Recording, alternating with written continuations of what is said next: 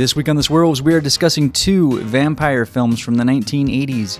1987's Near Dark, and before that, we're going to talk about a movie... Hold on. Who is that? Who is that? And who invited him in? Hello, this is Chris Sarandon, sometimes known as Jerry Dandridge from Fright Night. And I want to thank Brett, David, and Alan of the Swearwolves for inviting me in. I may just drop by anytime I feel like it if they don't give Fright Night a strong Pamela Voorhees heads rating. Just so you know, guys, I'm going to welcome you to Fright Night. For real.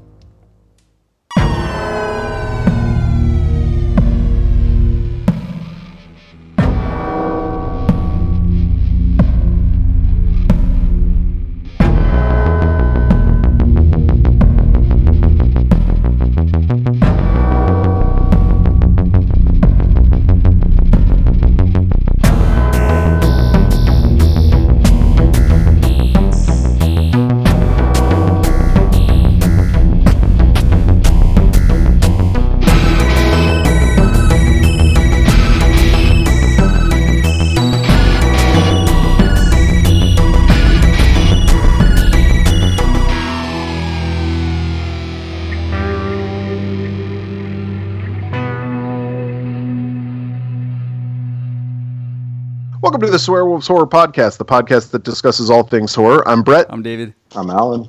And gentlemen, this week we are back yet again, together but separate. Separate but equal. Well, let's not get crazy. Yes, I'm far greater. You guys doing all right? Yeah, I'm doing all right. Getting used to this whole recording the podcast through Skype. It's getting less weird every week, at least for me. It is getting less weird. However, when I listen to the podcast, because I do listen back to it after it's done being edited and everything, and I'm like, I miss the days of like good quality audio. Yeah, yeah, that part sucks.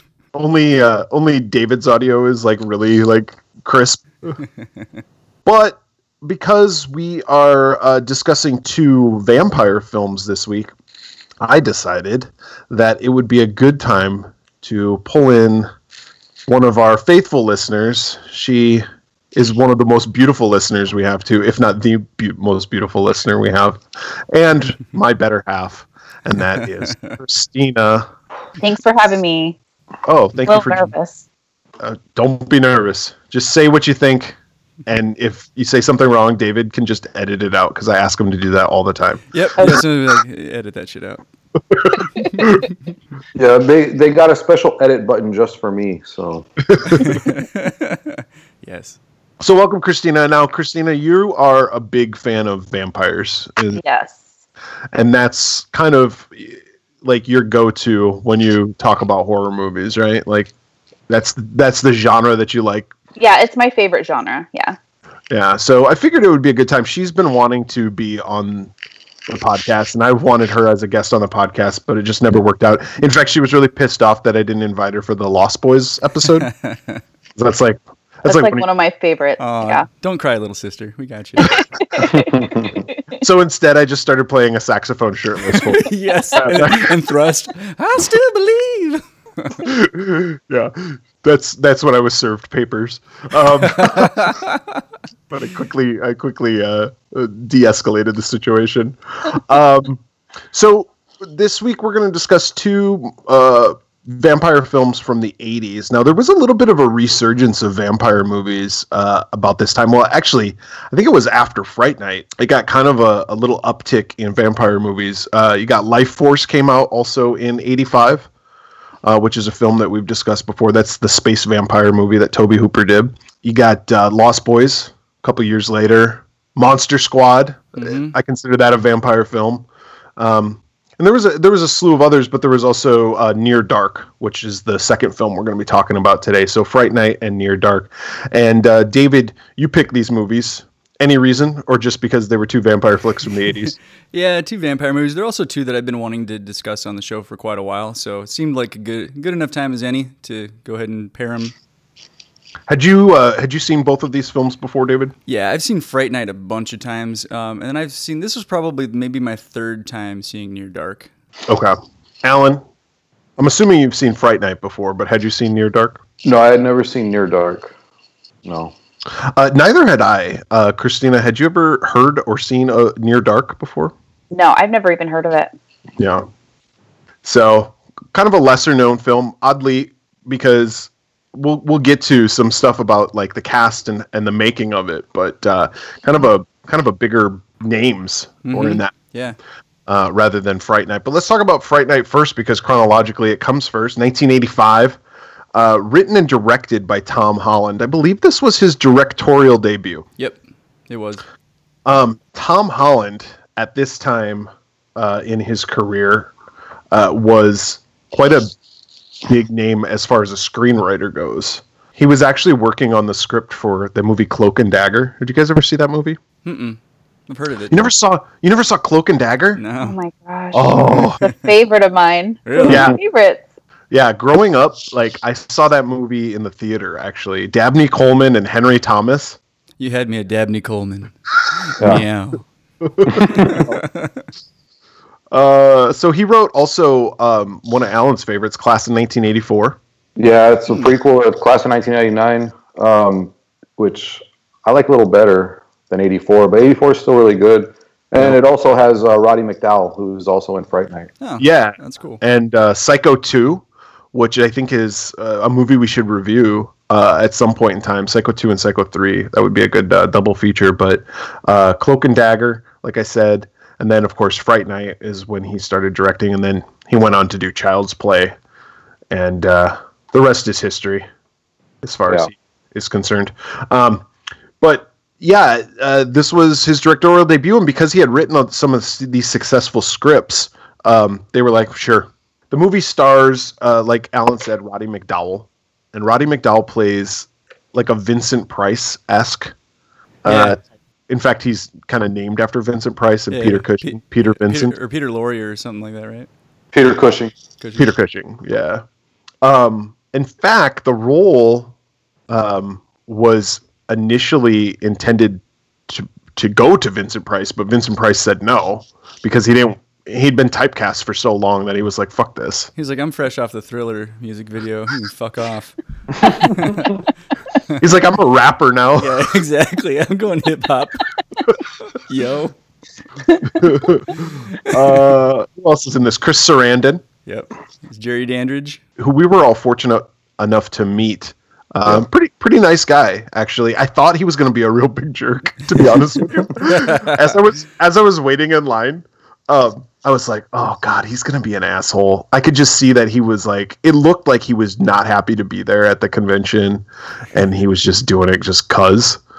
And I got up to him. So nice. Like one of the nicest guys. And I was like, oh, okay. Well, I guess looks can be deceiving. Yeah, he's really nice. And William then Ragsdale plays the lead. William Ragsdale, if you know him better, I knew him better as Herman from Herman's Head. Did you see that sitcom? I think it was on Fox. Also, another sitcom that was on Fox was Married with Children, which starred Amanda Beers as the next door neighbor, Marcy. What are your thoughts on Marcy Darcy?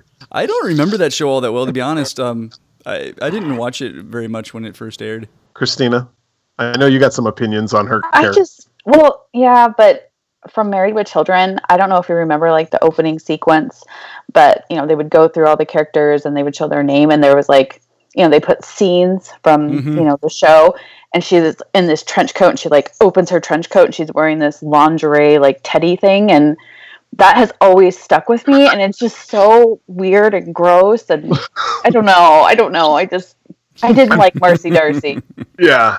And to be fair to Amanda Beers, I'm not saying she's not an attractive person, but she's definitely not a sexy person. And like to have her like sex it up is just kind of like it's awkward. It's just awkward. Yeah. Haters gonna hate. Was it like when Miley Cyrus is like twerking and like doing all that weird stuff with her tongue? You're like, that's just weird. I just feel uncomfortable. Yeah, it's it like makes you uncomfortable. Aren't you Hannah Montana? Yeah, I'm not aroused. I'm creeped out a little bit. Christina, have you heard my Hannah Montana impression? No. Hey y'all, I'm Hannah Montana. The Rich Little of the Swearwolf strikes again. Uncanny. Jonathan Stark, who we just recently talked about, that pumpkin pie haircutted freak from House 2. He's in it. That's right. He's Billy. Little sidekick. Oh, God. That guy's so annoying. But do you know that guy won an Emmy? Really? Won an Emmy for writing the episode of the Ellen DeGeneres sitcom, Ellen, Yeah. where she comes out. No kidding. That's crazy. Yeah. Wow. Wow. So he's a writer. He wrote episodes of Cheers, a lot of sitcoms. Interesting. Like I said, Ellen, a lot of famous sitcoms. Yeah. So You know who he looks like? Hmm. He looks kind of like Scott, our friend Scott. Oh, I yeah. thought the same He thing, does look like especially in this movie. he does look like Scott. You're right. Especially in this movie, I was thinking the same thing. I was like, "That's Scott." He makes like a lot of Scott faces. Yeah, like Scott has that face of like mischief, like when he's kind of got like a thought, like I don't know how his, to explain it, like yeah. like I got a secret. He looks just like him. Man. He does, especially in this movie. In the other movie, it looks like Jim Carrey from Dumb and Dumber. He looked like Jim Carrey a little bit in some scenes in this too. It's like, but then like in other scenes, like he looks like Scott. Yeah. Mhm. Well, what I read was he actually got cast as the role, and when he auditioned for the role, he wore like a bunch of layers to make it look like he was bulked up. Mm-hmm. And then he got cast as the role, and it took a long time between the casting and the filming, so he actually went to the gym and bulked up a little bit. So that's probably another reason why he looks like Scott, because Scott is like all like buff. Yeah. So you get that like, body type. Yeah. And then of course we got Stephen Jeffries, who plays Evil Ed. Yeah. All right, so that's the cast. Basic story is we got William Dragsdale plays Charlie Brewster, and his girlfriend is Amy. and they're getting hot and heavy. While they're watching Fright Night on the TV. Yeah, so Fright Night is kind of like a syndicated horror show, kind of like a Elvira, Yeah. Svengoolie, or somebody like that. Yeah, and Roddy McDowall's character, Peter Vincent, plays this like washed up actor who hosts, like he takes on the Elvira role of hosting this Fright Night show, and they're watching it, but Charlie's barely watching because He's got other things on his mind. like his and he's wanting to plant his seed. And, He wants to lay the pipe. and Amy has she's like into it, but you know they're in high school too. Yeah. And so she's like, no, and then she like pushes him off, and he's like, oh well, whatever. But he still wants to get in her pants, right? Like any horny teenager. And then out of his window, he sees something, and it's right at that point where Amy agrees. She's like, all right, let's do this. Yeah. She like, gets on the bed, she like undresses, and then he's like, huh, what's that out the window? And he like totally like that was the most unrealistic thing in this movie, by the way. Was him like not I thought it was fucking- awesome. Like she's like, Charlie, I'm ready, and he's like, Amy, you're not gonna believe this. They're moving a coffin into this house. But again, like I said, it's unrealistic because like when I was that age, if I was gonna get laid, like there could have been bombs going off outside. Yeah. And I would have been like, all right, just give me 1 minute. Hold on. Like also at that age, by the time they got that coffin out and into that basement, I would have already been done. Exactly. So I could have seen the 30 seconds. I could have seen pretty much the whole thing. And Christina's shaking her head because she's like, that age. Right now. And done. Anyhow, so yeah, he sees the next door neighbors moving in, and they're carrying a coffin. So it's Chris Sarandon and Billy. Jerry and Billy, and he's like, "What the fuck are they doing?" Also, like periodically throughout the movie, we'll see news clips in the background, and they get less in the background and more in the foreground. But there's been like missing people, and like they find dead bodies and whatnot. Mm-hmm. So that's also something that's going on in the movie. And he tells his mom, he's like, "Hey, neighbor moved in, and they were moving a coffin or something." I don't know if he tells her that, but she's just like, whatever. Mom's like, kind of horny he's- though. Mom's lonely. She's Yeah, like, Mom's- I hope he's hot. Yeah, we never find out what happened to Dad. No. No. Dad just left. Loser. Went out for a pack of smokes, never came back.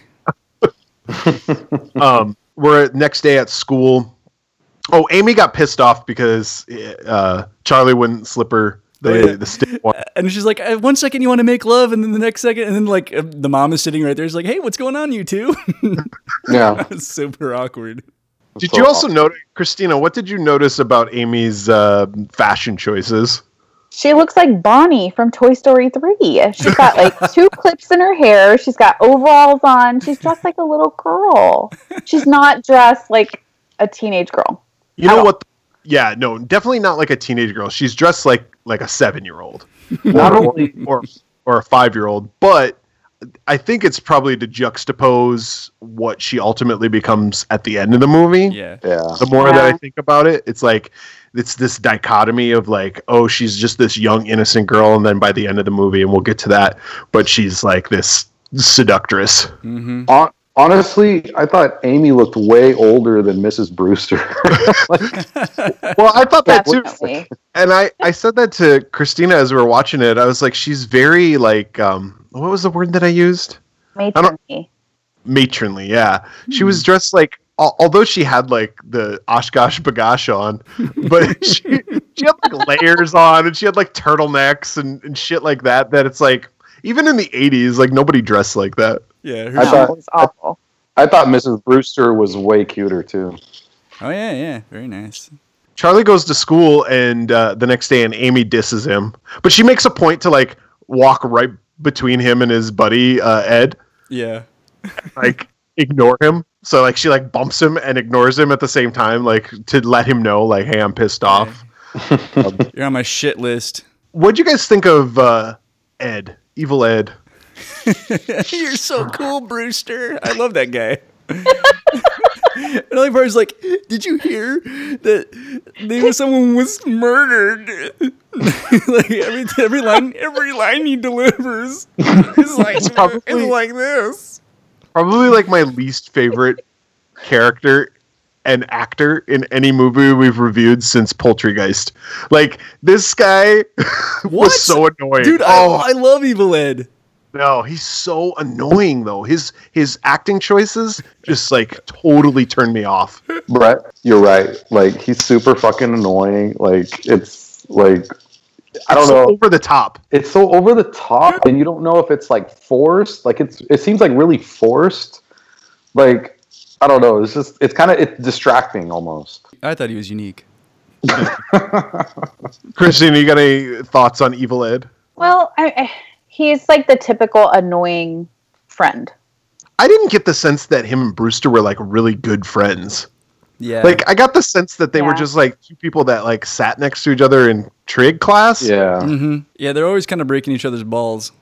Yeah, Probably more acquaintances, really. yeah. So I don't know. I guess I would have liked to see that relationship established a little bit more. Like maybe they were best friends and they like grew up together.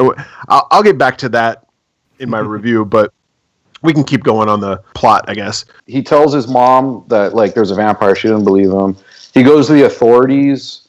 Well, he doesn't know. He doesn't know yet because right before this, though, Alan, he sees like this prostitute get dropped off. Meow. Oh yeah. That happens. Yeah. The prostitute, he's in his room, he's doing stuff, and then he hears a scream. That's right. He just hears a scream. He just hears a scream, and that's it.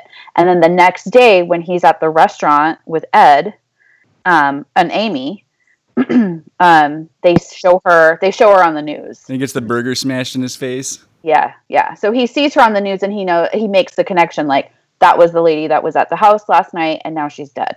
Yeah, and the other good point about that, Christina, is like he's right in the middle of apologizing to Amy, and he's like, "I'm so sorry," and then he gets distracted by the TV again, and he turns his attention off of her, and that's when she grabs the burger. Now, I would have been pissed had I been that guy. That guy was just about ready to eat his burger, and she just grabs it and smashes it in Charlie's face, and that's when you get the line from fucking Ed, "You're so cool, Brewster."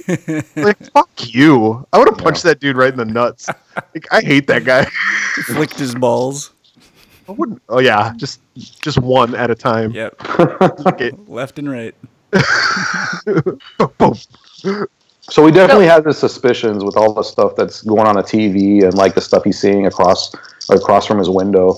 Then he sees another one, and that's when the shades That's come. the one. That's Yeah. the shades come down, yeah. That's also when he goes outside and he's like hiding in the bushes.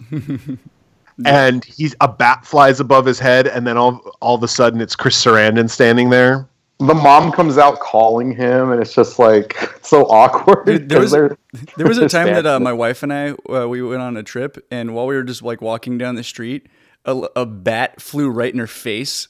What? Yeah. Like, Where were it you? almost hit her- This is in Flagstaff, and when it happened, like I laughed so hard, and then when we were watching the movie together the other night, like when the bat flew, I was like, "Hey, remember when that happened to you? When the bat hit you in the face?" You're like, "Yeah, you never let me forget." Did she grab a hamburger and smash it in your What face? happened? She was like, "Jesus Christ, what the hell was that?" She's like, "I think a bird almost hit me." I was like, "That was a bat." So something that I noticed during the movie, and I said to Christina, I said, Jerry Dandridge, Chris Sarandon's always eating fruit. Mm-hmm. And Christina goes, that's because he's a fruit bat. And I kind of laughed it off or whatever, but I was reading about it, and he actually did make that choice on purpose. He's got a little fruit bat in him. Yeah, Chris Sarandon improvised it. Yeah, he found that most bats are like fruitivores. I don't know what they're called, but they eat a lot of fruit. And so he thought that the history, and Tom Holland, get a little bit of backstory on this. Tom Holland treated this, because it was his first time directing, and he was a stage actor. He treated this very much like you would stage plays, and he had all the characters write out bios of themselves, and they rehearsed this for like a few weeks inside a soundstage as like a play. Mm-hmm. Anyway, so Chris Sarandon made this choice, and they all had a lot of input on their characters. Chris Sarandon made this choice that he was going to eat fruit as like a palate cleanser after he got done feeding. Every time he got done feeding, he'd always have like an apple or something in his mind, right? So anytime we see him with an apple, that means he just got done eating blood. That makes sense. Yeah, I thought he was part horse. That's just from the waist down.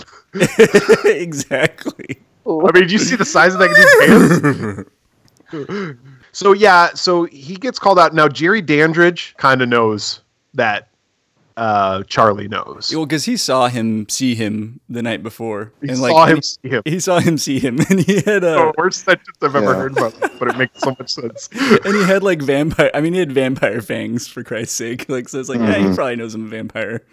Also flew right over his face as a bat. So there's that as well. Yeah. So Charlie goes to Ed, and he's like, "How do you get rid of a vampire?" And Ed basically charges him like $8. And he tells Brewster that he needs to get like a stake to the heart and like Get a bunch of garlic, get some holy water. Yeah. So next time we see Charlie, like all throughout his room, he's got like garlic and shit like that. Does that happen yet? That's soon, a little later, but yeah. Because there's also the thing. That right before that, Ed says also don't invite him in your house. Yeah. Because they need permission to get into the house. Yeah. And Charlie gets home, and his mom's there, and she's like, "Oh, look who just stopped by, the neighbor." And there's Chris Sarandon sitting in his living room. What's up? Yeah. And it's later that night. This is actually before the garlic, but it's later that night that Chris Sarandon breaks into the house, and he's like looking over the mother in her bed, and then he leaves. He like slams her door shut so she can't get out, and then he leaves and goes and attacks Charlie, and Charlie stabs him with a pencil. And he goes, "Brr." Apparently that stops you if you're a vampire, like just a pencil to the hand. It stops him long enough to where Chris Sarandon's like, "I'll be back." And he like leaves. I gotta attend to this wound. I Yeah. got some Neosporin on this shit. Like, Billy, help me. Yeah, Billy and Jerry's relationship is kind of insinuated that they're like kind of lovers, don't you think? Yeah, that was insinuated. Yeah. You didn't get that, Christina? Not at all. No, I didn't Not get at that vibe. all. Jerry was a ladies' man. Not at all. Jerry was a ladies' man, but But maybe there was some unrequited love going on with Billy. I don't think it was even unrequited. Like, I think there was a little bit of fluidity. Some people swing both ways, all ways, and any ways. So and Jerry Dandridge just so happens to be that guy.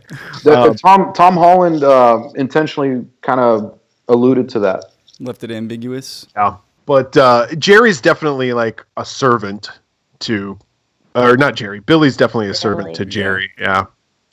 Kind of like a Renfield kind of character. Yeah, very much. So now Charlie's like, "What the fuck do I do?" He's got his room full of garlic. He's got a bunch of steaks that he's carving, and he sees Peter Vincent on the TV hosting this Fright Night. And Peter Vincent's the vampire hunter in all the movies that he did, all the shitty movies that he did from the 50s and 60s. And then he's like, I'm going to go to Peter Vincent. Now, I don't know what the logical progression is there. It's like, I wouldn't go to like just a TV personality and be like, you're the expert. Yeah, exactly. Yeah. Like, hey, you know who we need on this? John McClane. I'm going to go to Bruce Willis's house. Yeah. If there was terrorists, I wouldn't call Bruce Willis. Yeah. I mean, I still might call Bruce Willis and just be like, hey, there's some terrorists. Be like, good luck with that. Leave your shoes at home, Bruce. We need you. Yes. So anyway, but he jumps to that conclusion pretty quick. And I guess because it's a movie, we just accept that that's the reality of it. But it was just kind of like a little bit of a leap for me. But he goes and talks to Roddy McDowall, Peter Vincent, and he explains to him that he's got a vampire. And Roddy McDowall's like, get the fuck out of here, kid. I just got fired. Yeah, he thinks he's like an obsessed fan, like, you know, just like, oh, would you like an autograph? You know, like. Oh yeah, totally. And then, but he's like, vampires don't exist, and he goes home. So Amy and Ed come over to Charlie's house, and they're like, hey, you need some help. And he's like, I'm gonna go kill my next door neighbor. Go kill him. And they're like, don't kill him. Don't kill your neighbor. And he's like, I'm going to go kill him. I don't care. And they're like, well, maybe we'll get some help. Then they jump to the same conclusion. They're like, maybe we go get Peter Vincent. It's like all these kids. And he's like, I already tried that. And if the show is that popular that everybody knows who Peter Vincent is, why did he get fired? Like, it seems to be like a hugely popular show. Well, no, they explained it. He explains it because he says everybody wants to see like mass killers killing virgins and slashers and that sort of thing. And he said like the ratings were so low, they don't want a guy like me anymore. You know, but obviously the ratings aren't low because these kids are watching it. These high school kids are like obsessed with it. No, but it had a point though. Like when this movie came out, like slashers were at the height of things, and and he was old school. Definitely. I also want to point out though, I think the reason he went to Peter Vincent was because he tried going to the police, and police thought he was nuts. So you know, he went over there. He went to the house. I did think that was. Billy proved him wrong, you know. It made it look like everything was fine. Yeah. So the cop was like, you're crazy, don't ever call me again. So he's like, well, the police aren't going to believe me, so I'm going to go to Peter Vincent. And Charlie plays the he's a vampire card way too early. Like when he has the cops over, like, and he's like, he's a vampire. And like Billy's like, woo! Because the guy's actually going to investigate it. He's like, let me look at and he's like, it's a vampire. He's like, oh, get the fuck out of here. You're wasting my time. And then Charlie fucking blows it. And then Charlie's like, he really is a vampire. And then he's like, yeah, kid, and I'm Dirty Harry. Which is a pretty cool line. But here's the thing. Is like, no way would a cop go, all right, I'm going to take you with me. Yeah, exactly. To investigate. We're going to do this investigation together. Like he takes like a 17-year-old kid over to this like suspected murderer's house. Yeah. We're going to crack this case together. Not only is he taking a kid there, but he's also showing them who's accusing him so they know who to kill next. Exactly. Yeah. It was a little comical for sure. But that's a good point, Christina. I get what you're saying, and I think that's a very valid point there. So Amy and Ed are like, hey, we'll go get Peter Vincent. Hold off on killing your neighbor till tomorrow night. Yeah, let's put a pin in that one. Yeah. And Charlie's like, all right. So they go over and they convince Peter Vincent by offering him a $500 savings bond. Yeah, which he's like done. Yeah, and they basically just want him to like kind of put on a show. Like it's like, just pretend to like do some tests and just to appease him, and then we'll be on our way. Yeah, they want Vincent to prove that like he's not a vampire. Yeah. Yeah, so Peter Vincent calls Jerry Dandridge and says, "Hey, this is what I want to do." And Dandridge is like, "Okay, well, no crosses because I'm religious, and that would be sacrilege. No holy water because I'm religious." And they're like, "Well, it's not real holy water. It's just gonna be tap water." Yeah, and we're just gonna have you drink it. And he's like, "Yeah, all right, whatever." He's like, "Okay," so that's kind of the card he plays to hide the fact that he's a vampire. And so they all go over there the next night, and he drinks the water, and nothing happens. And everything's fine. And Peter Vincent at one point has like this compact that he carries around. It was a prop from one of his movies, but he carries it around, and he like opens it up for whatever reason. He's like, God damn it! He's like, I got asparagus in my teeth.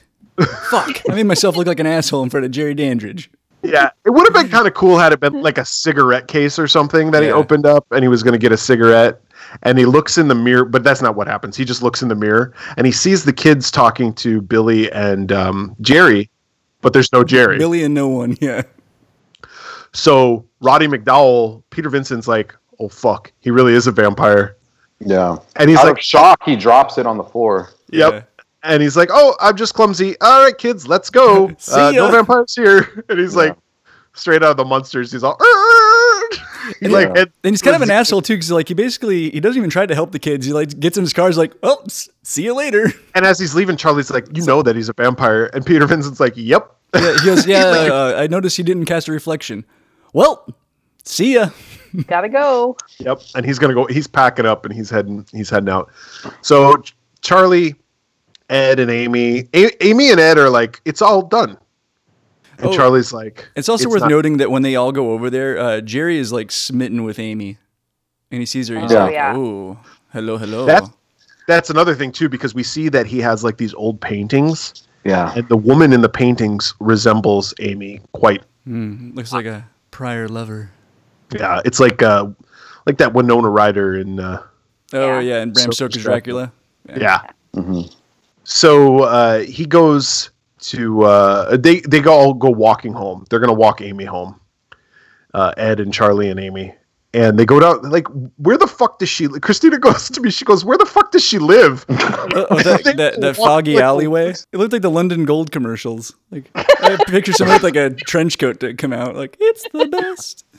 Yeah, and then they're like in a foggy London town, going through like the seediest part of whatever city when they were just in like suburbia. You know, that's the same neighborhood as the Burbs. I was gonna say that's a Universal Studios backlot for sure. Yeah. Oh, is it? Yeah. But he tells Evil Ed, he's like, if you're not afraid, why don't you go walk down that alley? And Ed's like, yeah, all right. Yeah, and Ed's like, fuck it, I'm leaving you guys anyway. He's like, I'm done with this, Brewster. You're an idiot. And he goes walking down the alley, and then he plays a joke on him where he like screams. Oh yeah! Oh, you're gonna have to suck the. What does he say? You gotta give me a kiss or something. I don't know. Yeah, and then they leave him, and Brewster's just like, Ed, you're an asshole, and he takes Amy home. Well, I would have ditched him too for sure. Well, no shit, I would have ditched him like I don't know, like 8 years ago when I first met him. I would have been like, oh, get out of transferring class, dropping trig, take algebra over again. But Ed starts walking home, and of course, here comes Jerry Dandridge, and he gives Ed a choice, and he says, I know what it's like to be picked on, and I can make that stop for you. Just take my hand. And Ed chooses, and he takes his hand. Now, given the choice, would you, if somebody came to you like fucking Lestat or fucking Jerry Dandridge, well, I know, yeah, Christina's shaking her head for Lestat. No, not Lestat. You like Louis? Like Louis better. Or Armand. Oh, Armand. Yes.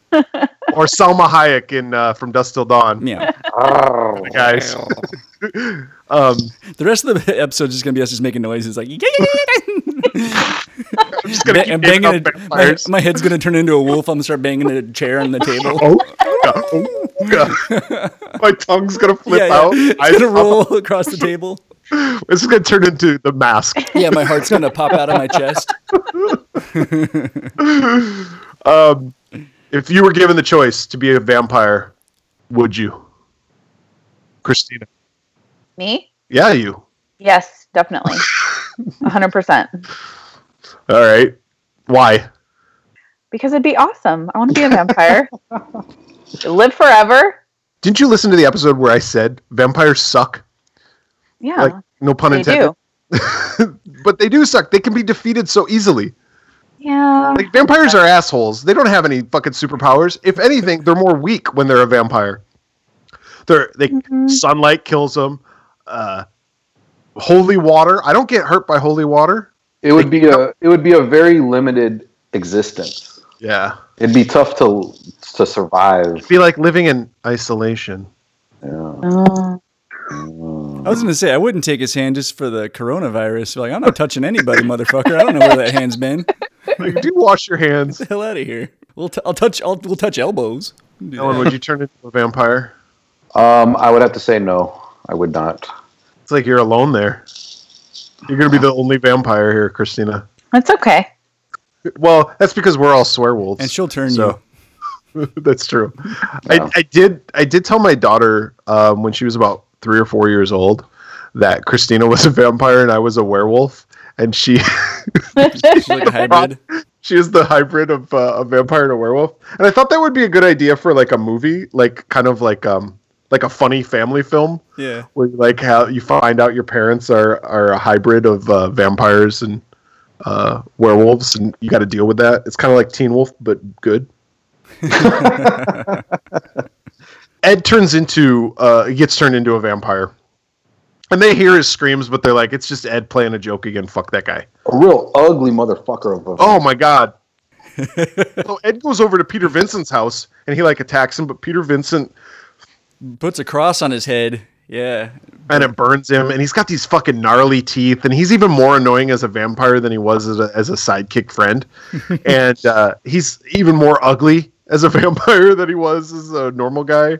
And he goes, Peter Vincent's going to kill you, or Jerry Dandridge is going to kill you guys, so fuck off. Yeah. He's like, the master's not going to like this. Yeah. And then somehow Charlie and Amy see Jerry's chasing after him, and they run into like this discotheque. Yeah. And they start into tech noir. Yeah. And they go into this place, and they're hiding from him. And Jerry ends up seducing Amy on the dance floor with his fucking sick moves. Uh-huh. And they start like dirty dancing, fucking Saturday Night Fever, like, and bump and grind. And she slowly changes. Like, all of a sudden, she's got makeup on. The clips disappeared. Yeah, she's got a confidence about her. The overalls come off. She's got a dress on now. She kicks off her keds and puts on some heels. Nope. It's a analogy for puberty. Mm-hmm. She's becoming a woman. Let me undo these Velcro straps on my shoes. Basically, Jerry takes her. There's a little bit of a confrontation with some security guards in which he kicks their ass. Fucks them up. But one of the security guards was a guy. Was the guy from Friday the 13th Part 3. He played the biker guy. Oh, okay. With the chain. The guy that gets all pissed off, yeah. Yeah. He was one of the security guards, so I thought that was kind of cool. But Jerry says to Charlie, you and Peter Vincent come to my house, and we'll settle this once in a while if you want to save Amy's life. Mm-hmm. Charlie ends up convincing Peter Vincent to join him through a series of events. Peter's like really scared, but he ends up convincing him to join him. And they go to save Amy's life. And they get attacked. And Charlie gets thrown from the balcony. So Peter Vincent's like, I'm out of here. And he goes over to Charlie's house. And Ed's there. And they have a confrontation. And Peter Vincent actually kills Ed. That scene's kind of sad. That scene's fucking long. It is long, but it's sad. That scene lasted like 20 minutes. The transformation from a wolf. I'm telling you, I said this in another episode. Like all those transformation movies, like American Werewolf, The Howling, like they really milk the transformation effects. Let's make this really long. Yeah. This made The Howling look short. Like to me, like I was done with it. I was like, all right, just die, Ed. Yeah, just die.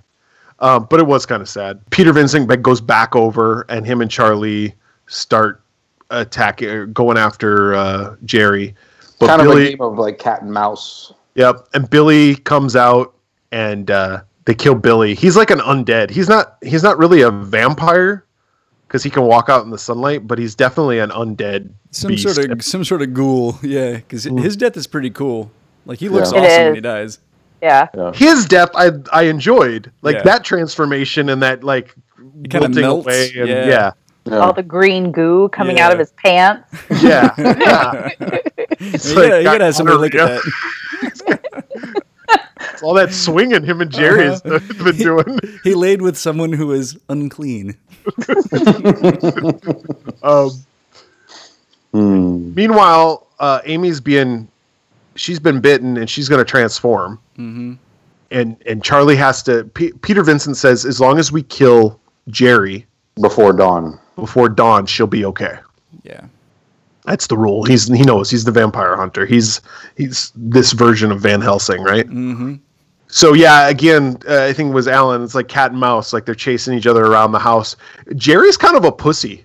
He's always hiding, and he's always he sends Amy to try to kill him. He sends Billy to try to kill him, and Ed, and he's just kind of like, ooh.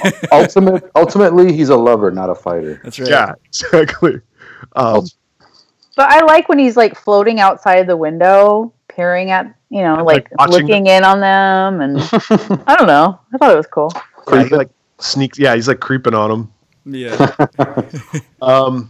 He turns into a bat and he attacks them, right? Yeah, and they end up having this whole big brawl, and Amy's attacking Charlie, and Jerry's attacking Peter Vincent. And earlier, Jerry tells Peter Vincent that a cross won't work on him. It works on like he's Ed. Like, you have to believe. He's like, but you have to believe for it to work on me. You have to have faith. And then George Michael came out and he's like, ching, ching, ching, ching. Yes. Well, I guess it would be nice. He's like, sorry, wrong set. Yeah, he's like, oh, I'm sorry, I'm supposed to be on the Near Dark set. I'll show my way over.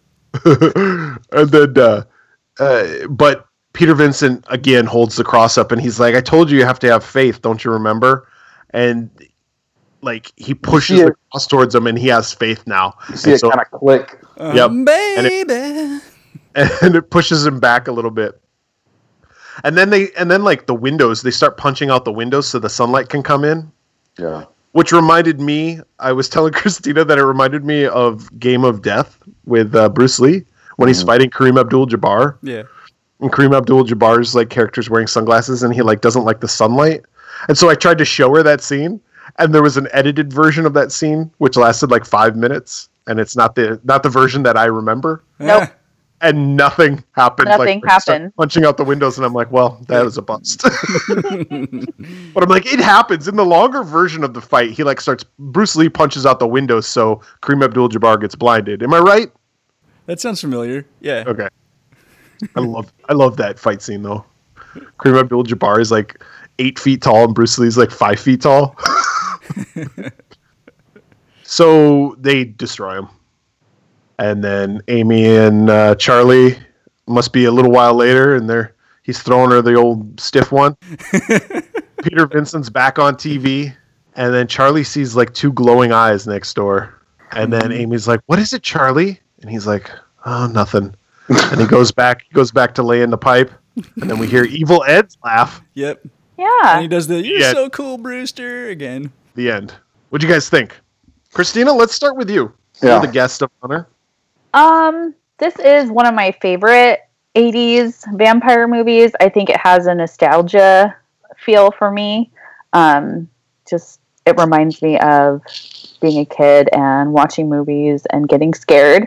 And it still scares me. I even told you that when we were watching it. Like, I still get nervous when it's like the window scenes and he's looking out. And I don't know. I still, like, my heart beats and it races.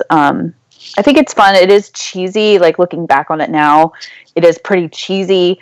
Some of the acting is cheesy, but I love it. So I give it a 3. 3 Pamela Voorhees heads for you. Yeah. I will go next. I like this movie. I think there's flaws in the movie. I think there's some stuff that I would have changed, and I think that they remade this movie with Colin Farrell and Anton Yelchin. Yeah. R.I.P. a few years back, I think in 2011, and I really liked the remake. I really thought they nailed the remake. I thought the remake was actually superior to the original, and that doesn't happen that often. This movie, however, to Christina's point, is very nostalgic. It's one of those movies that I remember it would be on like Saturday afternoons on TV. Like, it wasn't like so horror that they couldn't show it on Saturday afternoons or whatever. And I remember it just being on. This and Fright Night 2, they would show a lot also, and I would always be like, I like the character of Peter Vincent. I like William Ragsdale, I think, did an awesome job as Charlie. And I think Chris Sarandon as the Jerry Dandridge was really good, too. Amanda Bierce, I'm not a big fan of that character, and I'm not a fan of her. She doesn't do it for me. And I've already said that Evil Ed annoys the piss out of me. But all that being said, I thought it was a tight script. I thought it was written very well. We talk about the score. Yeah. It's the same guy who did Terminator. Yep. Brad Fiedel or something like that. Yeah, it was okay. Like, sometimes, though, it sounded like Law and Order. Like, it was like that boom, bum, Dude, bum, bum, bum, I said the same thing to my wife when I was watching. I was like, that sounds like Law and Order. I kept waiting for a dun-dun. Yeah. There was a lot of times where it was like a crime drama like score. So it was all right. There was some like the soundtrack got some play. I guess there was some clips. Jay Giles band did a song, I think, yeah. And it got some play on MTV with some clips from the movie. Yeah, so all that being said, I'm going to give it here's the Jay Giles band, the Autograph, that band. Devo, they had a song on the soundtrack. I'm going to give it a 3.5 heads out of 5, obviously. Alan, go ahead. I really like this movie. I think it's one of the better vampire-themed movies, especially from the 80s. I think it's up there with Lost Boys. But where it's different from Lost Boys, it's kind of more like Lost Boys is a little bit darker. This was kind of more like a John Hughes film with vampires. I didn't really care for the narrative that they were high school students. It didn't really matter. Like, it wasn't a big element of the movie. It wasn't really scary or suspenseful to me because they revealed early on that the antagonists, it already revealed who they are. They're carrying the coffin. So there wasn't really any suspense as to, like, if he's a vampire or if he's not. It pretty much kind of just presented it to you very early on. And a movie that did that better, we mentioned earlier, The Burbs. That's what I was about to say. That's in my notes. The Burbs, for example, had a really good build-up because you had more antagonists, and it didn't really reveal them until kind of like the very end.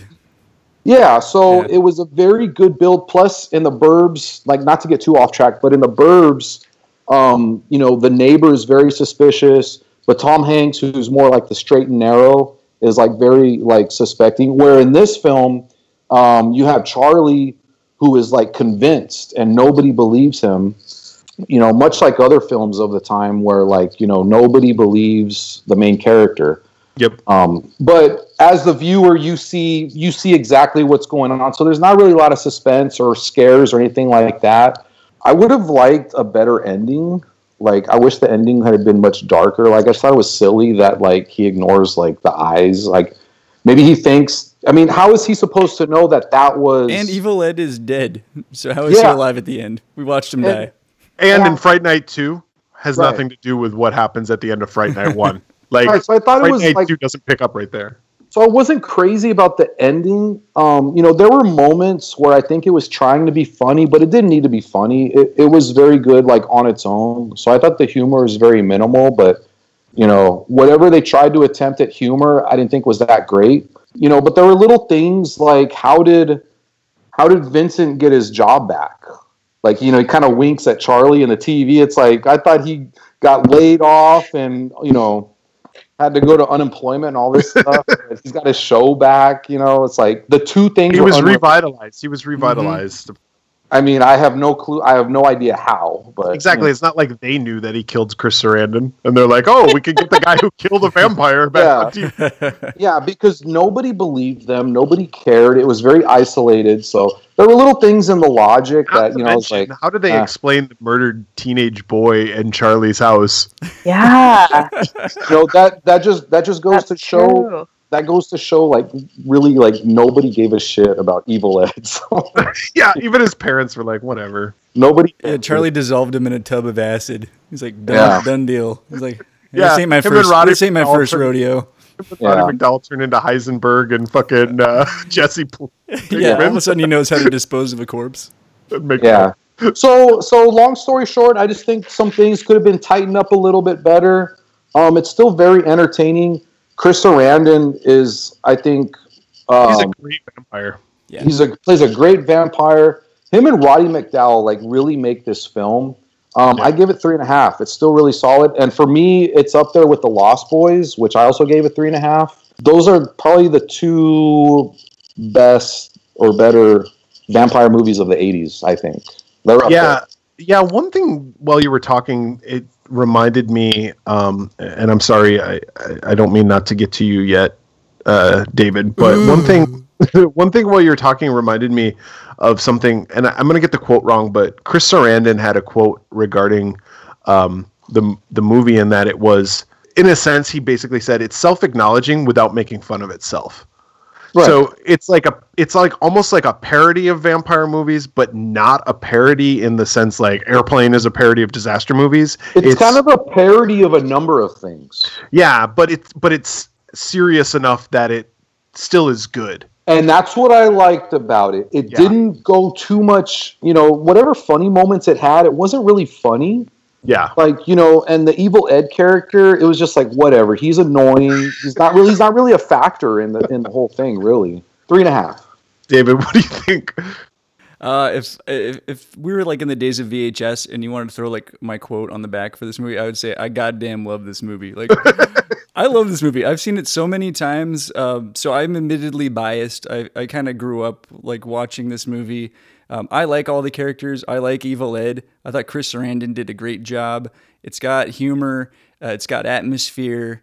It's got some cool music, but to your point, Brett, some of the music was a little hokey. But like the music in the club scene and like some of like the slower kind of synthy stuff, I thought was really cool. Yeah, just overall, I find the movie very fun. I think the cast had a lot of chemistry. I think it's got a good script. I thought for this being Tom Holland's first film directing, I thought it looked good. It looked like a professional movie. Like I really feel like this movie clicks on all cylinders. I give it a 4, so that's a 3.5 overall.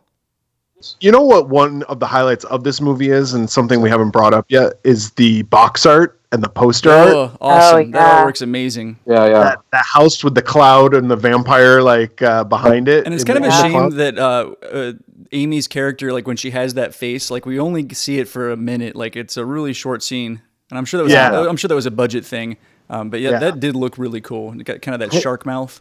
Yeah. We didn't talk really a lot about the special effects. I thought the special effects were okay. They were great. Anything to write home about. Same people who did Ghostbusters special effects, by the way. Cool. But they weren't like Rick Baker level. Some stuff carried over from Ghostbusters. Like there was, I can't remember what effect it was, but it was a little too much for the PG Ghostbusters. So they used it in this film. Yeah, I liked how sometimes they did the transformations, though, where they'd cut to reactions and then they'd cut back. They did this with Chris Sarandon when he was the vampire in Charlie's room, and he had gotten stabbed with the pencil. It cut to Charlie, and then when they cut back, he's a little less transformed, and they cut to Charlie again. They cut back, and I thought that worked really well. Mm-hmm. Instead of doing like the fade, the werewolf. The shitty transition where it looks like the Wolfman. Yeah. Where you see the frames. They just make Lon Chaney Jr. freeze. Hold very, very still. Yeah, exactly. Yeah. And it was a hugely popular movie for the time too. Yeah. I've never seen the sequel. I've seen the sequel, like I said, on TV before. Yeah, I've never seen it. It's not as good. It's hard to find too. Like I was looking for it last night. Did you like the remake? I don't want to rate the remake right now, but did you like the remake? I did very much. Yeah. Yeah. I thought the remake, Very like I good. said, was better than the original, but that's a discussion for another time. Colin Real Farrell. quick, Colin Farrell, meow. I gotta ask you gotta guys say something. meow, babe. Meow. Peter Vincent or the Frog Brothers? Who do you choose? Peter The Vincent. Frog Brothers. Frog Brothers? Frog Brothers. Frog Brothers? So I go Peter Frog Vincent. Brothers were badass. But they talk like this. You You want to give Evil Ed shit for the way he talks. Like, I'm Oh, gonna they're far less annoying than Evil Ed. And that's Corey Feldman I'm talking about. American so- way. All right, so the next film we're going to talk about, as we mentioned earlier, is a little film from 1987 called Near Dark. Near Dark, it's described as a neo-Western horror film, which was written and directed by Catherine Bigelow, who was James Cameron's wife, or girlfriend at the time, eventually wife, and eventually Ex-wife. then not wife. Yeah. He left her for Linda Hamilton. And then he left Linda Hamilton for the chick from Titanic. So Oh, jeez. And Catherine Bigelow, she's an Oscar winner. yeah, she went for The Hurt Locker, Yeah, that's a great movie. which happened way after this, right? Like Oh. 30 years later. You gotta start somewhere. Yeah. Yes, very much so. But this cast had a lot of this cast and crew had a lot in common with Aliens, Yeah. which came out the year prior. Yeah. So we got Lance Henriksen, we got Bill Paxton, and we got Jeanette Goldstein, who played Rodriguez. What was her name? Rodriguez, right? Rodriguez. Yeah, Yeah. I think so. Which is always funny to me because here's a Jew playing a Hispanic. Jeanette Goldstein plays a Hispanic Rodriguez. Anyway, so the cast, that's the cast. Kind of roll through this a little bit. And if you can find a copy of Near Dark, more power to you, because it's like impossible to fucking find, especially streaming. Yeah. You can probably find it on DVD or Blu-ray. No, it's out of print. I It's guess out of you print, Find so- it, but you're gonna pay for it. So basically, just listen to this plot summary, and you'll determine whether you need to watch it or not. So there's this guy. His name's Caleb. He is this hillbilly hick cowboy guy. Cowboy. He's a Jake Gyllenhaal looking, He is. Brokeback Mountain looking fella. He does look like Jake Gyllenhaal in Brokeback Mountain. But he's an asshole. He is. Like, Christina and I were watching this, and we were both kind of pissed off. She got so pissed off with this guy right away because he's like coming on strong to that Yeah, girl. he sees her eating that ice cream. He's like, "Hey, baby, He's like, "Can I have a bite?" yeah, can I have a little kiss?" Yeah, And he's, like, who asked for like a circling stranger her. for a bite of their ice cream? Like, Yeah. that's just gross. Yeah, he was very predatory. Yeah, But he takes her out. They enjoy the evening, and then she's like, "What time is it?" She's like, "I got to get home before dawn." Yeah. And he's like, "Don't worry, I'll get you home, little missy." And he's like driving her home, and then he like stops in the middle of the road, and he's like, "But before I get you home," and he takes his keys and he puts them down his shirt. yeah. and It was he's kind of like, are you, "Give me a kiss." I thought like for like, are you gonna rape me? Like, what Yeah. is this? Like, this feels up until this this- feels very rapey. Up until this point, there were a lot of things going on where he should have got a fucking clue. Hey, you know what? This girl's not normal. I better fucking get the fuck out of here. But no, the guy's an idiot. Like, and he kept She's not normal, or she's not into him. something. Yeah. Something was up. Like, regardless, like something was wrong. Yeah, And like this guy didn't have a fucking clue. no, he's an idiot. No. He's just horny. She warms up to him though, because she starts kissing on him. She does, but then she bites his neck. She's Yeah. a vampire. Whoops. Okay, spoiler alert. She's a vampire. She's a fucking vampire. They never say the word vampire, but she's a vampire. And he gets bitten, and it's turning dusk, and dawn, excuse me, and she's like, "I'm out of here." And so she hightails it down the road. He tries to start his car, and his car doesn't start, right? So he starts running through the cornfields, and as the sun's coming up, like smoke is like billowing out of his clothes because he's like burning It's in the awesome. sunlight. That is pretty cool. But his dad, who's like a vet, not a Vietnam vet, like a Like a veterinarian. like a veterinarian, excuse me. His dad's a veterinarian, and he's like working on some cows. He's like, I've seen some shit, and he's like, Dad, you're Working on some cows. yeah. Working on some And then his little sister's there, and she's like, "Oh look, it's Caleb." And then Caleb, this fucking Winnebago comes up and kidnaps fucking Caleb. And they drive away, and then the little girl's like, "Oh, Caleb!" and she's like crying. Yeah, and then as soon as he's inside the Winnebago, like, yeah, it's May, the girl, and like her kind of band of vampire buddies. And Bill Paxton's like immediately like, "Howdy, I'm gonna separate your head from your shoulders. Hope you don't mind much." Yeah. So the Winnebago comes around, takes them away, and the father and the daughter, like the father and the sister, are like running towards the Winnebago, and the Winnebago just drives away. So what'd you guys think? So inside the Winnebago, we have like basically the mother and father figure. The father figure is Lance Henriksen. The mother figure is Jeanette Goldstein. Then you got Bill Paxton, who's just like the asshole, like brother, I guess. Yeah, Severin. And then you got what's that kid's name? Joshua John Miller. Oh, you know what's him? Did you guys recognize him? Yeah, he's class of 1999. Yep. Yeah. I think we talked about him in another episode too. He also wrote the script for The Final Girls. Yeah, he did. Right? Really? Yeah. Him and his partner. Yep. Yeah, he's pretty big into horror too. I think like he does some stuff in horror films. He stuck around, that's for sure. Yeah, I remember that kid when I was younger, seeing him and stuff, and I always was like, the kid's not that good of an actor. But anyway, he does all right. He does fine well enough. But yeah, I did think about you, Alan, because I was like, oh, that kid's from class of 1999. So we got both of these films. Yeah, two connections, 1984 and 1999. That's why I picked him. Yeah. No. Homer, that's who this Joshua John Miller plays. He's like the younger brother. But they're all vampires, and they're all no relation to one another, but that's kind of the roles that they fit. So they pick up Caleb, and basically they're like, you have to kill somebody, or we're going to kill you. Mm-hmm. Like, they really want him to kill somebody. Like, yeah, do it. And he's like, fuck this, and he tries to run away, and May's like, you're not going to get that far. And he doesn't. He gets harassed by a cop in a bus station. Mm-hmm. Yeah, he tries to get on the bus, and he's getting sick. Like, he's jonesing.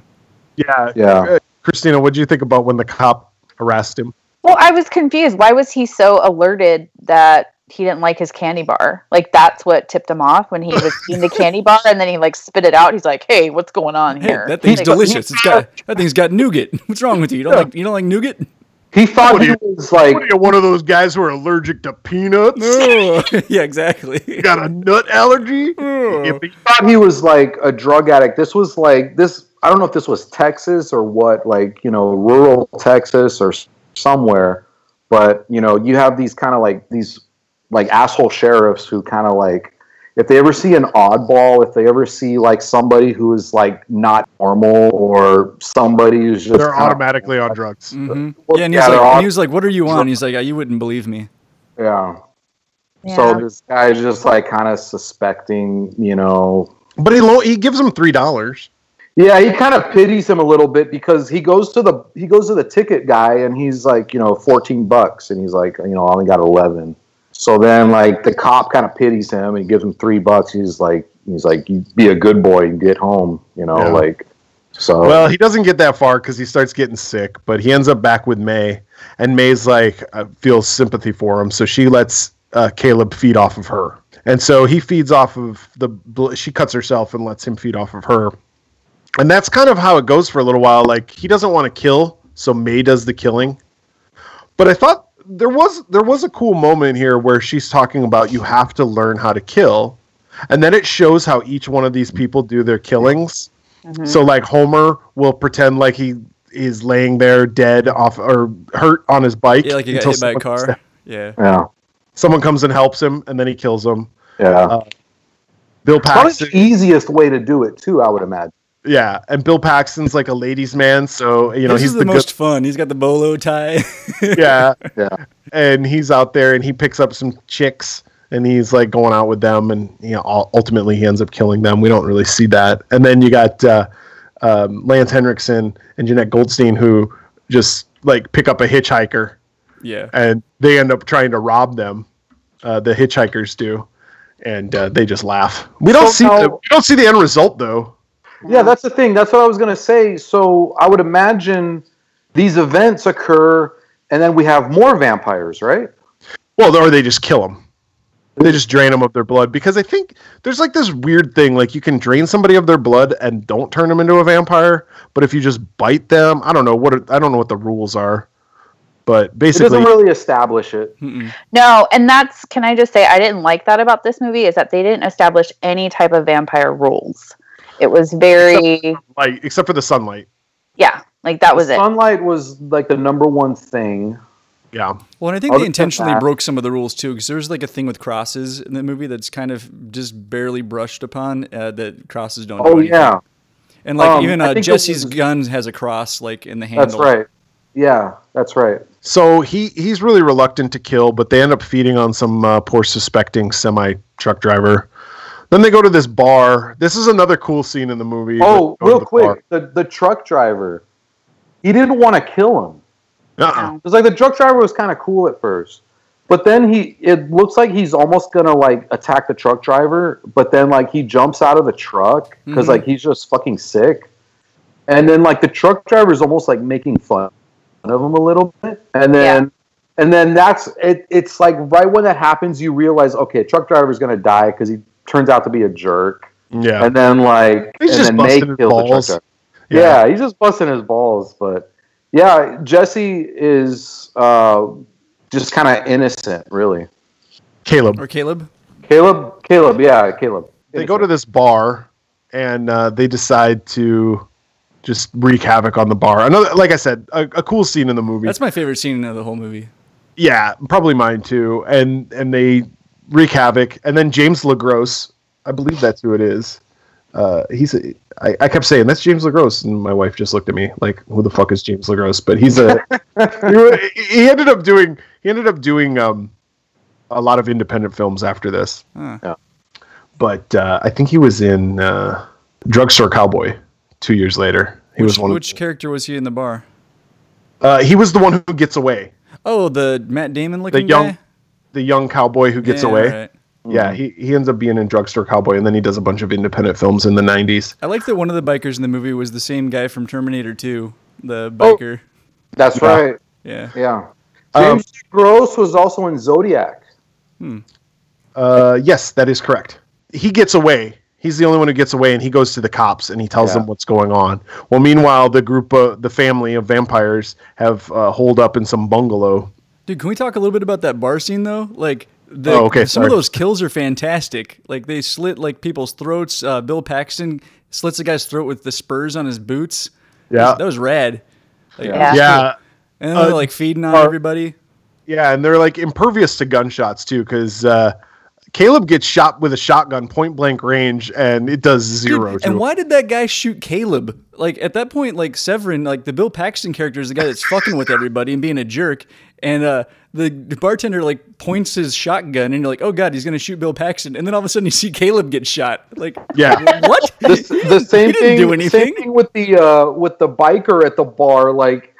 Bill Paxton takes Caleb and like uses him as a shield. Yeah. So he punches him, but then he punches him again. Yeah, because Bill Paxton's like, hit him again. Mm-hmm. Well, and then you got the waitress who came over, and he just wanted an empty glass, and she's like, "What's this for?" And basically, they slice her neck open, and they and they're all acting like it's no big deal. Yeah, they're kind of laughing and stuff, and then they burn the place down. Yeah, they torch it. Everything they torch. Like when they were done with the Winnebago, they lit it on fire. These must have been really terrible people before they became vampires. Well, do you remember when they're torching the Winnebago? I think they even say something like, "Hey, remember that fire we started in Chicago?" Yeah, meaning the Great Chicago Fire from the 1800s. The character of Jesse dates back to the Civil War. Yeah, he said he fought for the South. He's like, we lost. We lost. So they go hole up in this bungalow, but meanwhile, like we said, that young cowboy got away, so he told the cops, and the cops surround the bungalow. Well, Caleb let him go. Caleb could have killed him, but he didn't. That's right, because Jesse's pissed. He's like, you fucked up, boy. Yeah. You didn't like that he didn't kill that cowboy? Well, no, because he was like, that guy's going to go back to the cops, and they're going to find us, and he was right. I really dislike characters in movies that are vampires and they're like, oh, I can't kill anybody. Grow a pair of fangs. Do you not like Jason Patrick in The Lost Boys? Yeah, I don't like that. I mean, I know it's in all movies, but I think I put myself in that place, and I'd be like, if it was me, I would just do it. I would just Kill that motherfucker. You'd be a murderer. yeah. I just Or you're just sitting there watching, Yeah. going, kill him, do I it. think the frustration. Pussy. I bet it's the frustration. It's not so much of like the movie itself. It's just like the frustration. Like you just want him to do it. It's Yeah. like, you can do it. yeah. I get that. Yeah, and just it's like ripping a Band-Aid off. Once you do it, Yeah. then it's like, oh, okay. or like jumping into a pool. Once you get the crotch wet, then you're good. She has the balls and the shoulders. You're golden. Yeah. Yep. So just kill the first one, because then the next one's gonna be easy. They surround that bungalow though, Mm-hmm. Oh yeah. and there's like a big shootout. But Caleb helps them get away because he runs out in the sunlight. Dude, and that's a cool scene too, because as the gunshots are coming through, like light is peering in, and the lights are almost like lasers. Like when it hits him, like they catch on Like fire. in Fright Night. Yeah, Yeah. awesome. Like at the end of Fright Night when the sunlight's poking through the window. Or it's like Game of Death. Kareem Abdul-Jabbar. Did I ever say that? Oh my gosh. So so Caleb hightails it to the van, and he gets the van and rescues everybody. Drives through the bungalow, breaks down the windows, runs over a few cops, and so now like Jesse and Severn and everybody, they're kind of like, all right, you're cool. Yeah, you're one You of us. saved our lives. Yeah, you're one of us. It's basically like, hey, that situation you put us in. Thanks for getting us out. Yeah, of I it. thought the same thing. Like, Caleb saves the day. And it's like, well, no, Caleb is the reason why all this happened, and that why we're all burnt to fuck. But they're all back in the hotel. They're all back in this hotel, and they're just hanging out. Well, meanwhile, Caleb's dad and sister have been driving around, kind of Kansas and Oklahoma and Texas looking for him, and they're staying at the same hotel because. You know how big that radius is? Like, are you fucking kidding me? Like, What are the odds? I will say this though, like Christina and I have driven from here to San Antonio before. And once you get past El Paso on your way to San Antonio heading east, there is absolutely there's like one hotel. So like the odds of staying at the same hotel might be pretty good if you're on the same road, because you have very few options. Yeah. They're in this hotel, and Homer sees a little girl. Yeah, he goes out for a smoke. Yeah. And he sees Sarah, which is Caleb's sister, and he's like, "Oh shit." He's like, what are the chances? Well, and is Caleb, or is Homer a pedophile? Because he's the oldest of the vampires. He's in a kid's body, but he keeps talking about how you don't know what it's like to be a man in a boy's body. And then he sees a little girl, and he's like, well, hello, little lady. I think it's more companionship, right? It could be. I didn't think it was I don't know. sexual. I thought he seemed smitten. He was like, hey, everybody. I think this he was is Sarah. Yeah. I think he was smitten with the idea that there'd be another child. Okay. All right. So maybe he's not a pervert. I don't know. Yeah. I mean, I don't want to read too far into it, but So they did say he was the oldest? Yeah. Oh wow. Yeah. So he's the one who's transformed them all? He transformed May. I think that part they mention. Yeah. Oh, and he just met up with Jesse, like they I don't remember. They just hooked up. They're like, "Hey, are you a vampire?" Kind of like Third Rock from the Sun, where Joseph Gordon-Levitt's character is the oldest. Yeah. There's a part of that movie that I thought was really funny is when Homer brings Sarah into the motel room. He says, like he introduces her or whatever, and she's like, you guys sure stay up late. And like Bill Paxton just deadpan just says, he goes, yeah, we keep odd hours. Like just like real off the cuff. I thought it was a very funny line. We're going to watch TV, and he turns on the TV, and it's the da, da, da. Yeah, like the TV's turning off, like the sign off. Well, I guess they don't play taps. Or do they? No. National anthem. Like, taps would be awesome, though. It's the funeral. It's the end of the day. Death of television. Yeah, the death of the day. And but he's like, oh, we'll watch something, we'll find something, and she's like, nah, I gotta go. And right at that moment, Caleb comes in, and he's like, oh, that's my sister. And then his dad comes down because Bill Paxton goes and grabs the dad, and they're like, we've been looking everywhere for you. Dude, quick thing on that dad. That actor in this movie, when it was made, he was 41 years old. Jesus, like he was like 60. Right? What? Wow. Yes, Tim 41. Thomason or something? Yeah, I looked it up. I was like, this guy was 41 in this movie. Either that's really good makeup or like he just got old. Yeah, better than Roddy McDowell trying to be old in Fright Night with his powdered hair. Powdered hair, yeah. So Caleb grabs dad and sister, and they actually escape from the vampires. And they're on the road, and he says to his dad, who's a Vietnam veterinarian, he says, he probably is a Vietnam vet, though, right? Yeah, maybe. Could be. Probably did get drafted. Unless he was one of those kids who had flat feet, right? Uh-huh. Did you notice during this scene? Yeah, bone spurs. Yeah. So the sister Sarah, Homer meets Sarah, like she's at the vending machine, right? Yeah. And then she takes her in. Bill Paxton's character goes gets the dad, and then there's like a conflict. Sarah opens the door. All of a sudden, it's fucking daylight. Dude, daylight happens instantly in this world. It's like, well, I noticed these vampires, all of their activities always take place right before the sun comes up. They have very poor time management. Their timing is very bad. Like, instead of killing at 9 o'clock at night, we're gonna go out at 4:45. Yeah. And every time they do something, like, oh shit, we got to get out of here. Sun's coming up in like 5 minutes. Yeah. It's like I'm more productive. Like, I don't know, like morning to midway through the day. Yeah. Like, so their morning midway through the day would be like from 9 to 2 in the morning. Yeah, just the opposite, like of morning midway through the day. Yeah, for they've got productivity issues for sure. Yeah, they're idiots. They've only been doing this for 200 fucking years. You think they would have a fucking plan? But they almost fuck it up every night. Yeah, It's Every that's night part of the they rush. have to find a vehicle. They have to find a vehicle. They need black spray paint and things to cover up the windows. Tinfoil, Every night aluminum they have to steal foil. a vehicle. Like, and they're the worst at like why? covering up their murders, right? Because like they're constantly just reckless about it, unless they want to get caught, and they're just like flippant about it. Yeah. I don't know. So the family escapes. But the veterinarian does a blood transfusion, Right. Mm-hmm. Because Caleb's like, you ever do a blood transfusion on a human? And the dad's like, just Like, that one okay, time back in How Nam. does he know to think? How does he know to think to do this? Because Caleb's smarter than we give him credit for. But so they blood transfuse him. They take Like, all at the. the beginning of the movie, he's like the dumbest fucking character, and now he's like the fucking like smartest. He like, wasn't dumb. He was horny. All Yeah, right. exactly. When you're horny, you do stupid shit. Get the Or lizard brains. They usually go hand in hand. Mhm. So, I don't know. Exactly. All the blood escape. Now that he's a vampire, he's like, I got time to think. I'm not Yeah, as horny. that could be it. He's probably very smart now. I don't know. So he goes, does a blood transfusion. Now he's normal. Yep. But he's back home, and the vampires know where the fuck he lives because they picked him up there at the beginning of the fucking movie.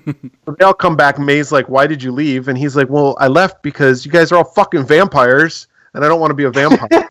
Yeah, and she's like, your skin's warm now. Like something's up with you. That was a fucking scene. She was like, "Why did you leave?" And it's like, because you're gonna kill my dad and sister." Yeah. You dumb bitch. Yeah. And you wanted me to commit murder in order to be part of your gang? Like, Like, this is the blood of the Why Crips. I'm not would I getting jumped. not leave? And we just met, and everyone except you is an asshole in this group. Yeah, and you're not much better because like you fucking led me on and like you And like, bit me the day I met you. God. Turned me There's a whole turned me into litany a of goddamn reasons. vampire. It's like even though I'm a fucking idiot and like She's like, I know, all right. I'm sorry I asked the fucking question. yeah, okay? it's like even though I'm a fucking idiot and I don't know when no means no, like you should have just fucking left. Like, hey, I'm a fucking vampire. You're screwed. I'm out of here. Yeah. I like you, but I'm out of here. You should have killed me or just given me a bite of your ice cream cone. Yeah, instead you're just a fucking tease, and you had to lead me on, and here I am. You wanted to kill my family. And we Why the still fuck would I not want to leave? They still haven't fucked at this point, right? He's like, after your first kill. Yeah, it keeps really. And then he finally does. He's like, all right, I've done it. And she's like, well, I got a headache tonight. I'm very I tired. can't have. I can't Actually, have I'm with enough Homer. beers. I got to. Yeah, actually, yeah, Homer is my. he's my bae. Speaking of Homer kidnaps Sarah. Yep. And he's tussling with her in the backseat of fucking station wagon. In the family truckster. Yeah. Bill Paxton comes out, and Bill Paxton is playing chicken with a semi that Caleb's driving. Caleb hits him, thinks that he was like really over jubilant about. He's like, yeah. And then Bill Paxton climbs on the roof and he's like, oh shit. But earlier in the movie, the semi truck driver explained to him what jackknifing a semi was and how to do it. Mm-hmm. Yeah. And so that's what he does. So Caleb makes the semi jackknife by putting on the front brakes before the rear brakes, and he jumps out of the semi just in time, and then the semi crashes and blows up, presumably killing. I thought Bill Paxton was going to come out Like later on. Terminator style. Yeah, but that didn't happen. So presumably killing him. Now you got Lance Henriksen and Jeanette Goldstein. They're driving a car after him, but the sun's coming out. Again, here comes the sun. Oh my God. Here comes the sun. just got George. George Michael. Not George Michael. Oh, George Harrison. George Harrison. Excuse me. I kept wanting to say George Michael. George Michael's there. He's like, faith. Hey, It's like, I got a great Here Comes the Sun cover. And they're like, nah, get the hell out of here. I don't want to hear it. Lance Henriksen, Jeanette Goldstein, they're getting attacked by the sun. They start frying up, and then they're just like, basically, they just resign themselves to the fact that they're going to die. Yeah. They crash the car. They blow up too. Homer is also like, Sarah gets away from Homer, and he's running down the street, and he's like, come back, Farrah. Come back, Farrah. Farrah. Oh, Farrah. Fucking guy. And he just burst into flames while he's running. He just like bursts an into idiot. flames, and then he blows He up. explodes, yeah. And so, yeah, everybody's dead. And Except for May. Like, yeah, Caleb like threw like a blanket or something over her. Yep, and he takes her, and then she wakes up in the barn, and she's gotten a blood transfusion. Yeah, I think she was like, I don't like you making medical decisions for me. I actually liked being a vampire, you asshole. I know.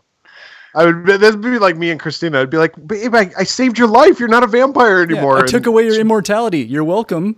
It's like, you have no I'm more die magical now. powers. And you can die. I'd be pissed. And then they embrace, and that's the end of the movie.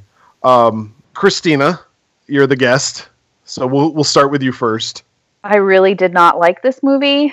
I didn't enjoy it. You didn't like it, and you didn't enjoy it. I didn't like. I don't know how to explain this, but I didn't like the idea of nomad vampires, because that's what it kind of seemed like to me. Like, they were nomadic. like traveling. They were always like going different places. They didn't have like a home base. I don't know. I just couldn't get into it. None of the characters really appealed to me. I didn't like Caleb. I really didn't like May. The only entertaining character was Bill Paxton. I mean, he was fun to watch. He was interesting. But other than that, I just felt like the story just wasn't, it was weird. I didn't like it. What'd you rate it? I'm going to give it a 1.5. Ooh, snap.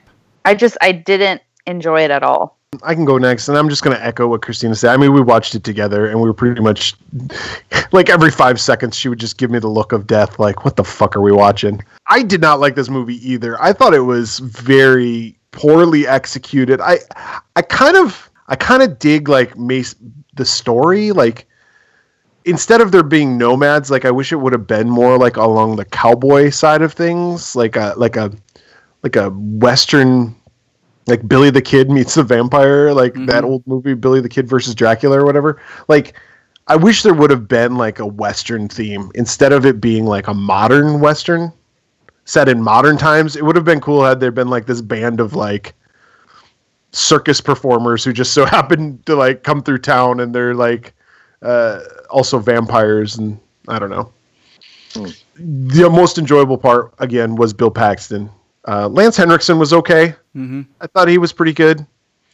But man, he's got a face only a mother could love, huh? That guy has got a gruesome looking face sometimes. Well, I read or I saw it in the Blu-ray extras. He talked about how he kind of starved himself before they started filming because he wanted to look really emaciated and he wanted like his bones to show. He was very. And he said a couple of times, like while they were filming, he's like, I would do a scene and I'd like feel like really weak, and he's like, dude, you got to eat something. Oh yeah. So I'm gonna go with what Christina said. I'm gonna give it 1.5. I also like. I understand like the score was that fucking Tangerine Dream. Yep. The score was. Tangerine Dream is fantastic. Yeah, the score was pretty good, and I think film wise, like it was made okay. Right. the quality of the shot, the cinematography was okay. It was good. The directing, Catherine Bigelow, I think, did an okay job with the directing. I thought just the overall, though, the movie, the screenplay, I thought it was boring. Yeah. The best part was the bar scene, and I wish there would have been more of that. David, go ahead.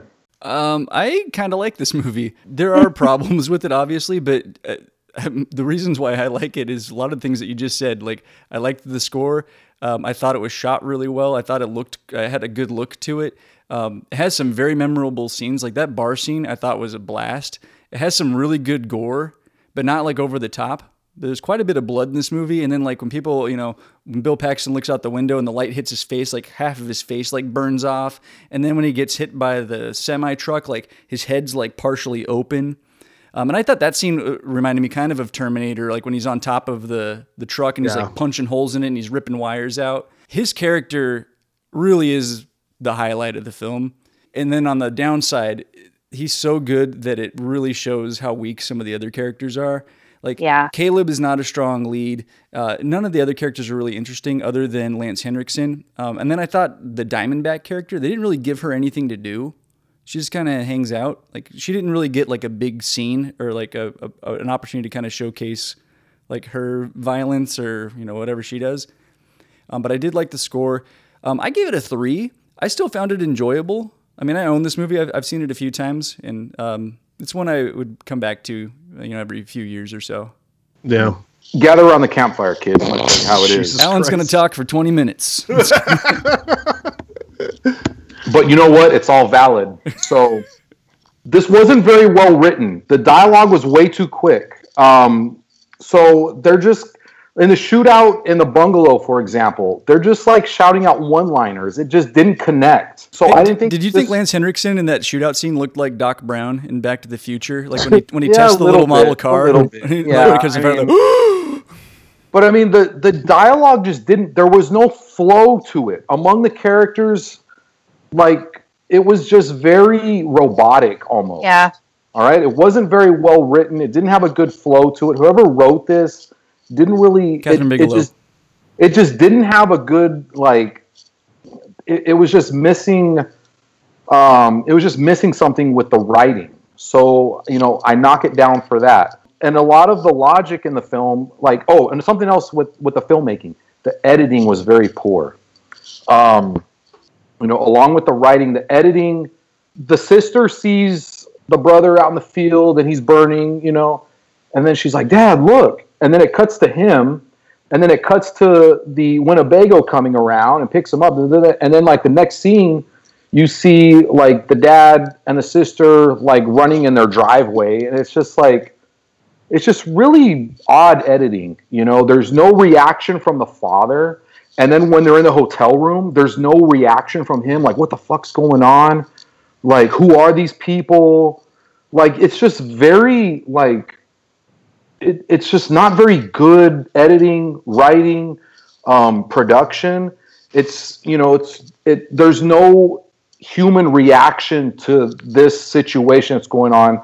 It's almost like the dad, like, believes vampires exist. So, like, oh, my son's a fucking vampire now. I better give him a blood transfusion. It's like, he's never like, son, what the fuck's going on? Like, who are these people? What have you done to my son? What's going on here? There's none of that. So there's nothing to invest in because the characters aren't invested. So, you're just watching this movie. It has its moments. Like, when the Winnebago escapes, they're running after it. Why the fuck are you running after a Winnebago that's like a mile away? You remember that scene? Like, so you would think, like, holy shit, there's my son in the field. He just got kidnapped. Let's get in the fucking car and chase after them. And then there's another scene with the dad. He's talking to law enforcement. He's like, what are you guys going to do about it?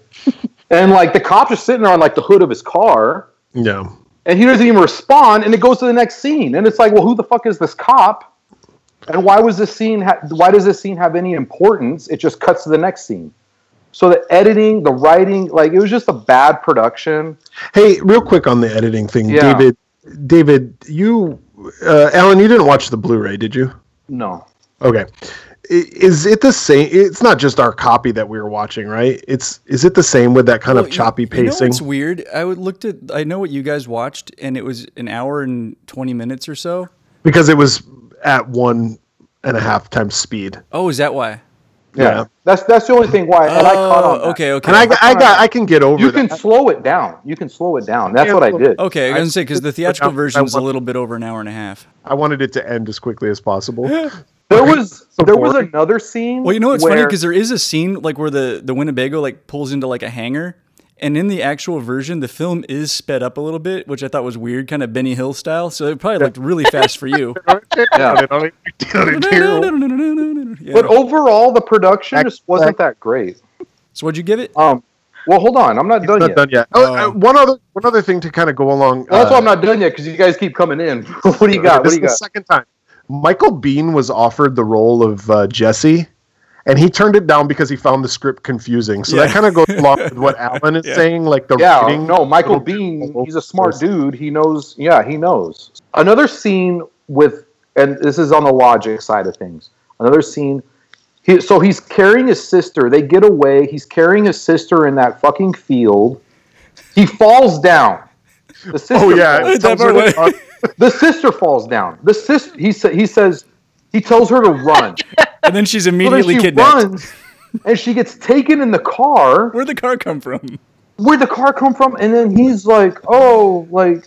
Well, even so, you're getting chased by a car. It kind of goes to your point about the Winnebago earlier. You're not going to catch a Winnebago, and you're not going to outrun a car. A car's going to catch you. But he wasn't outrunning a car to begin with. No, but he tries to tell her to do that. Mm-hmm.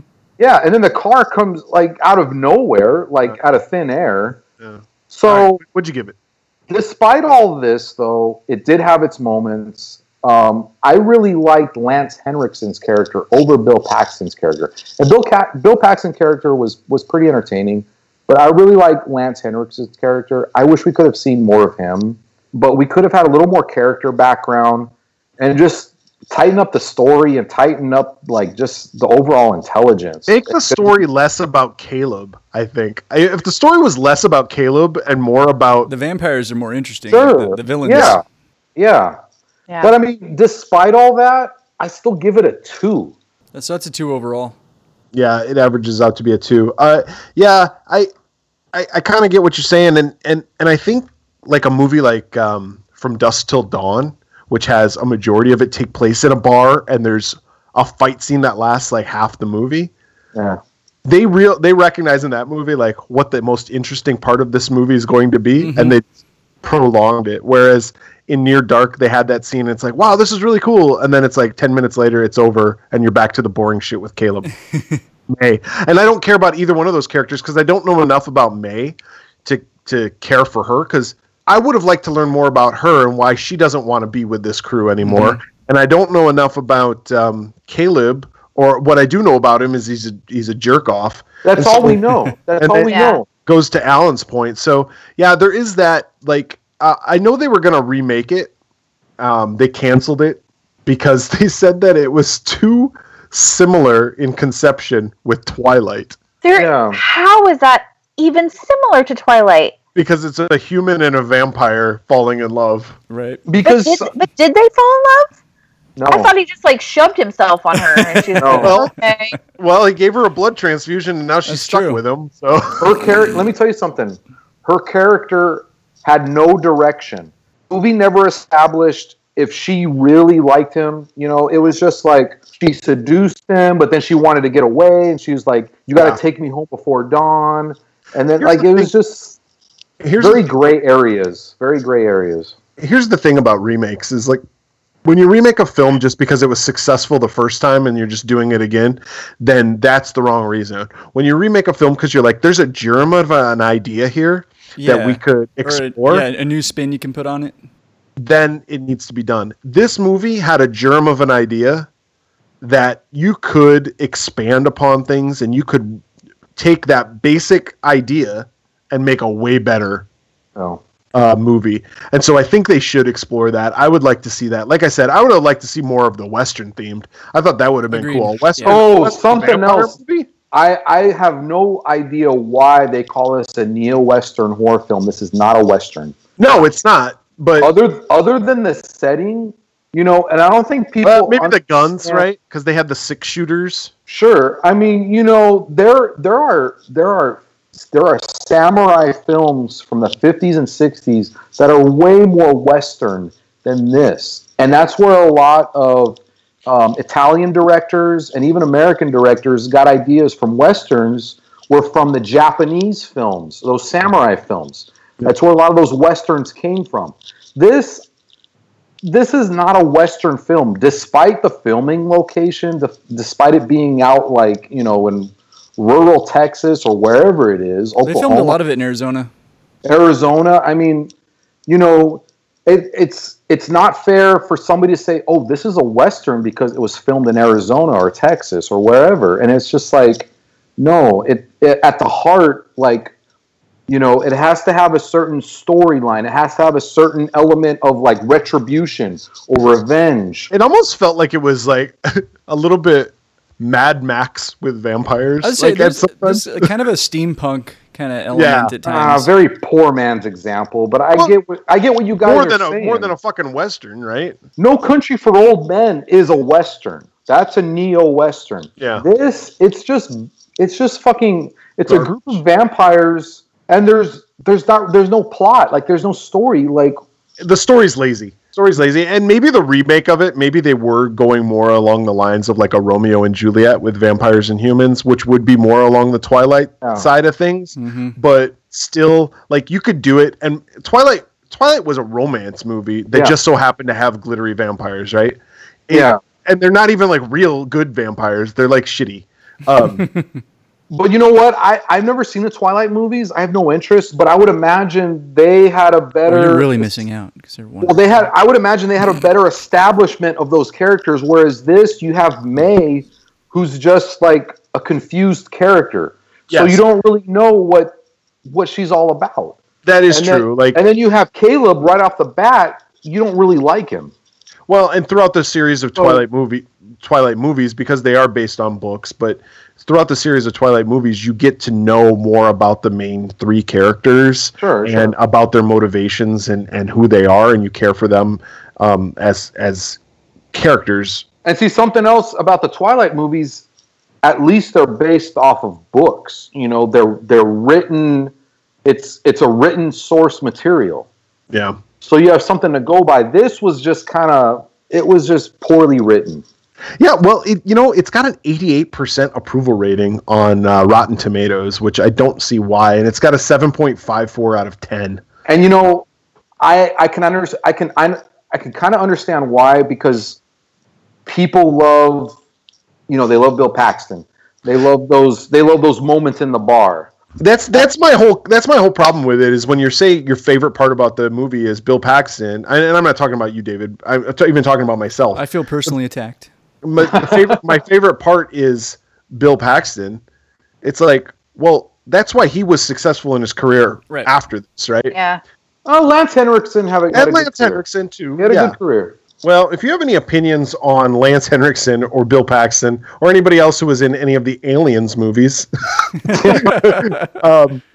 please drop us a line. How can they contact us, David? You can find us on Facebook, Twitter, the Slasher app. We're the Swearwolves on all of those. We have the Swearwolves YouTube channel. We are on Instagram, where we are the Swearwolves Podcast. You can go to our website, theswearwolves.com, or you can email us directly at swearwolvespodcast@gmail.com. And I'd like to thank Christina for joining us. Thank you. Not too often that we get a female point of view. In fact, I don't think we've ever had a female guest. So it was quite enjoyable. So thank you for watching those movies and rating them with us this week. So on behalf of the Swearwolves this week, I'm Brett. I'm David. I'm Alan. I'm Christina. Awesome. Fuck Trump.